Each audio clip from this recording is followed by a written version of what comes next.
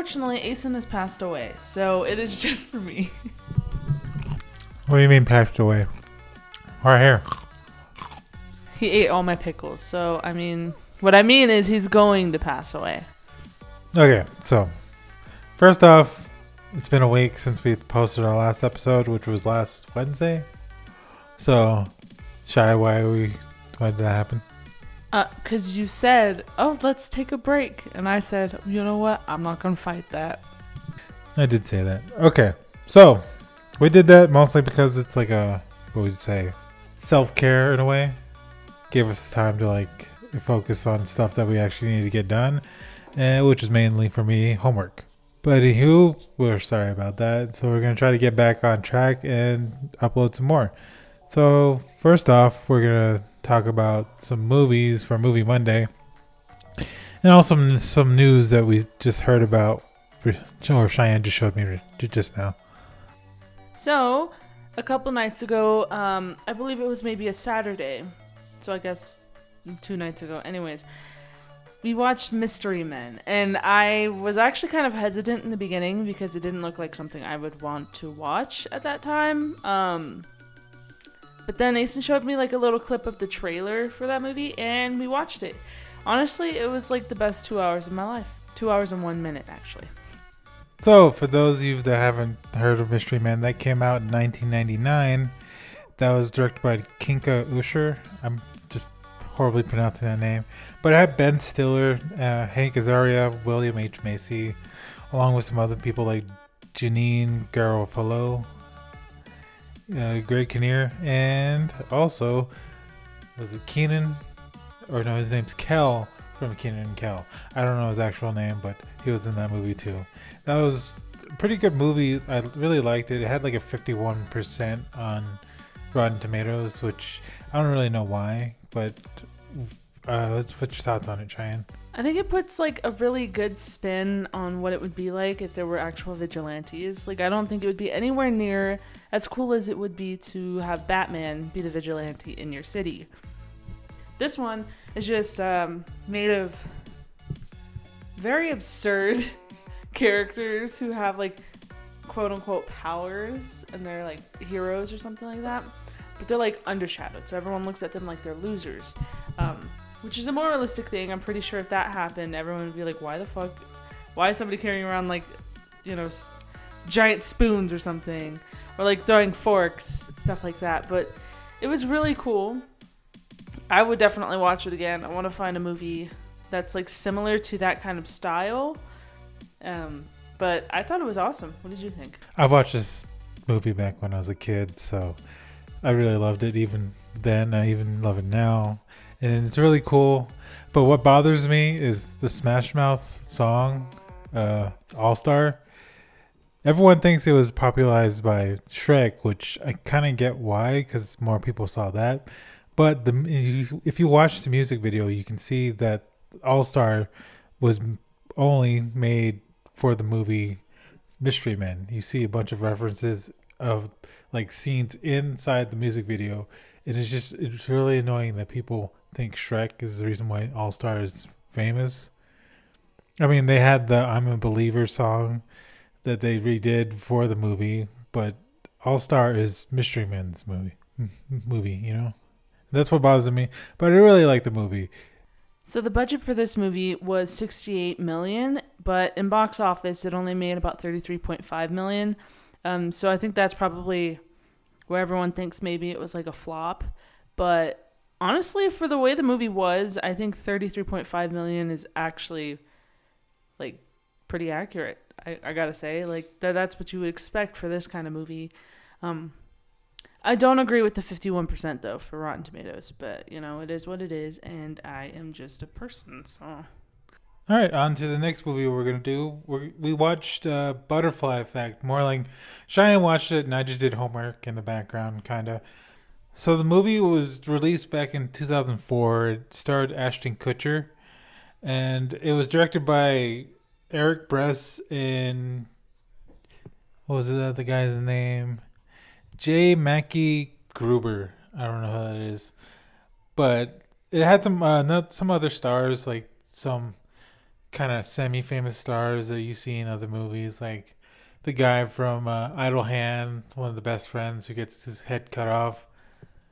And I think his name was Eldon Henson. And then we also had Ethan Suplee, which was a guy that played a lot of like overweight characters, but now that he's older, he's more focused on fitness and stuff. You can see that he was like muscular and all that now.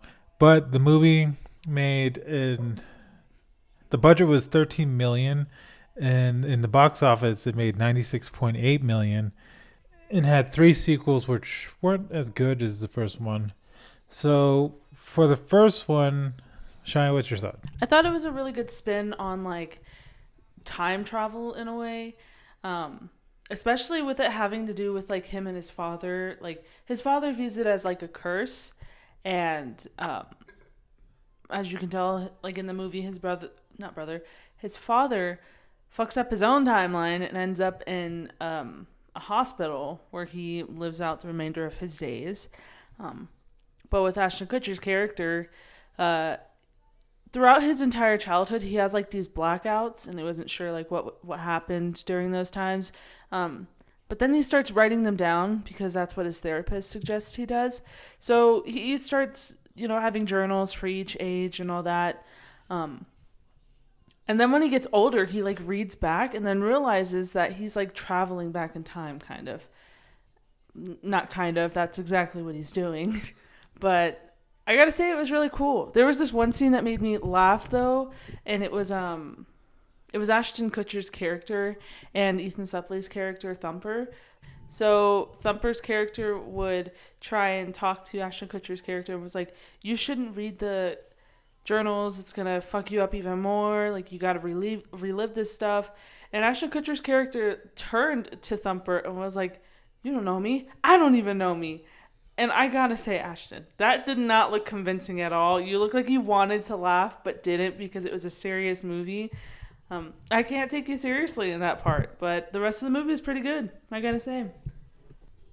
Yeah, that was kind of weird.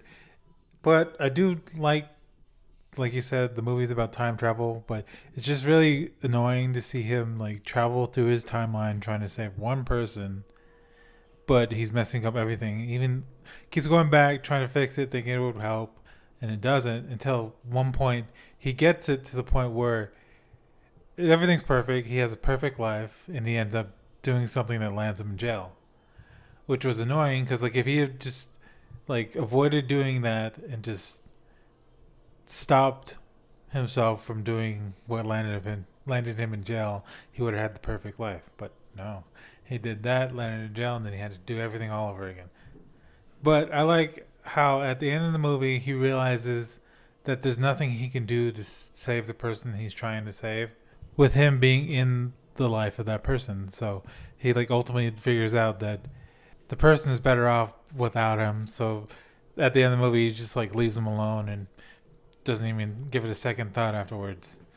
Which it's kind of a nice ending because everyone lives and everything happens or plays out differently. That each person or each character has a better life than they had before he figured out he could time travel. So with the whole time travel thing, I even asked Asinus like a couple times, like what it would be like to travel back in time. Like, would you be there separate from the person that, like your past self, or would you just be in the body of your past self? And in this movie, that's exactly what happens. He's in the body of his past self. I think that's very important, especially because if they did it the other way, where he traveled back in time and kind of just messed with people and stuff like that while his past self was there, it wouldn't work because then it wouldn't explain why he was having blackouts, pretty much. It's actually a valid point. So this does kind of represent time travel like more realistically than other time travel movies. So I like that thought. So that's pretty much all we have for the movie. Shai, would you recommend watching either one of these movies? Because I would say Mystery Men would be something I would recommend watching. As Butterfly Effect, I'm on a fence about that. It's a really good movie, but it's like it's not a movie that you would rewatch over and over. You can watch it for the first time if you've never watched it, but after that, I don't feel like it's worth watching again. Mystery Men, 100%. I think everyone should absolutely watch that at least once in their lifetime. With The Butterfly Effect, I mean, if you want to, go ahead and watch it, but I wouldn't put a gun to your head and say, you have to watch this, it's fucking good. It's not that good. But it's okay, you know. So, do with that what you will, but let's get moving. All right, before we go, though, we're going to move on to a little bit of news. So, Cheyenne just showed me a post about Zack Snyder kind of calling out the Warner Brothers for some of the movies that they weren't allowing him to do. And the list that he has, I'm kind of just shocked that they denied him that, because those were some really good ideas. Off the top of my head, the only ones that I remember is Sucker Punch, Director's Cut. I absolutely wanted to see that, 100%. Like, I would die for that. And then the Atom movie, and then Army of the Dead 1 and 2. That released on Netflix, I'm pretty sure everyone knows. What else? I don't remember anything else, to be honest. Oh, and 300 Part 3, I believe it was. Honestly, I thought 300 by itself would be sufficient. I think that would do well for everything. But I guess 300 Part 2 and 3 are needed. I don't know. For 300 Part 2, I didn't feel like it needed to be made, because 300 was pretty good by itself, even though it left like the whole kind of cliffhanger at the end with what they would do after they all died. Sucker Punch Director's Cut, it'd be nice to watch like a longer version of Sucker Punch, because the movie was pretty good. The stylized action that they had, along with like kind of just the whole cool other worlds kind of feel that they were bringing with each time they tried to do something big in the movie, that was pretty good. And I'm excited to watch Army of the Dead since Netflix allowed Snyder to kind of make it. So I'm waiting on that. Oh, and what I heard on the grapevine is that Mortal Kombat 2's villain will be Quan Chi. So how do you guys feel about that? Because honestly, I wanted to see Shao Kahn, but I'm not disappointed. I think Quan Chi should be one of the characters that are introduced. If you guys somehow hint at Shao Kahn in the second movie, that would be cool too, but mostly focus on Quan Chi because I think that's what everybody wants. And I'm pretty sure I said something about Quan Chi. I'm pretty sure it was like the characters I want to see in the next movie. So I'm kind of glad that that was included in the movie. Hopefully it goes through with that and all the other characters that I said that I wanted to see in the next movie. So we'll keep looking out on that. I am still not over the fact that they just did Kano and Melina just absolutely wrong. That pissed me off a little bit because Melina is one of those characters you want to see in almost all the movies. Like, she's in most of the games. I think practically all of the games, to be honest. But, like, come on now. That was just a waste of potential. Like, you could have had her go against Jade in the second movie.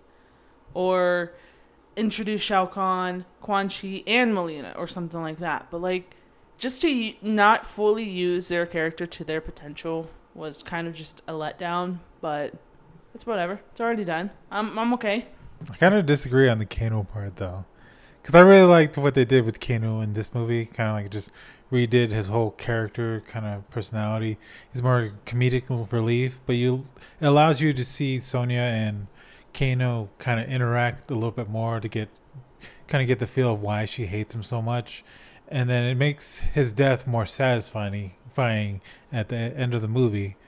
Because you've seen how they act and how Kano treats everybody, and you just kind of just root for Sonya at the end. So I kind of like that. So I disagree on that. But the Melina part, yeah, I agree. They didn't like play her character a little bit more, give her a backstory, just not just a few lines here or there, or her opening her mouth during her fight.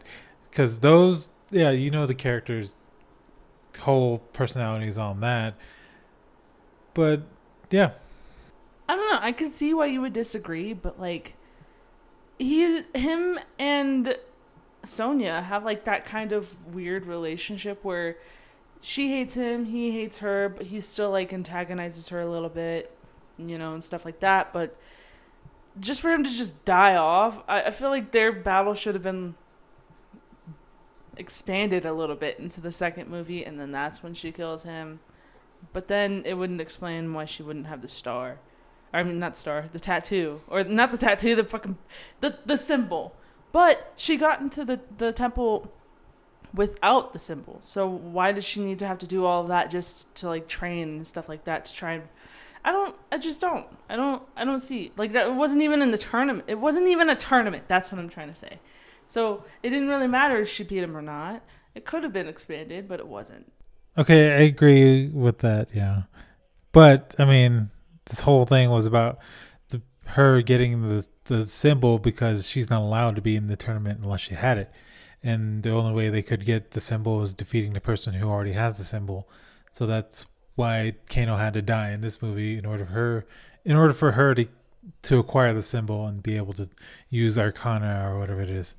So that's it for our newest episode now. So if you guys want to follow our blog at understandablyawkward.wordspace.com or check us out on anchor.fm with the link saying anchor.fm/WeAreUA podcast. You can find our other episodes over there and any links to the major podcast streaming sites.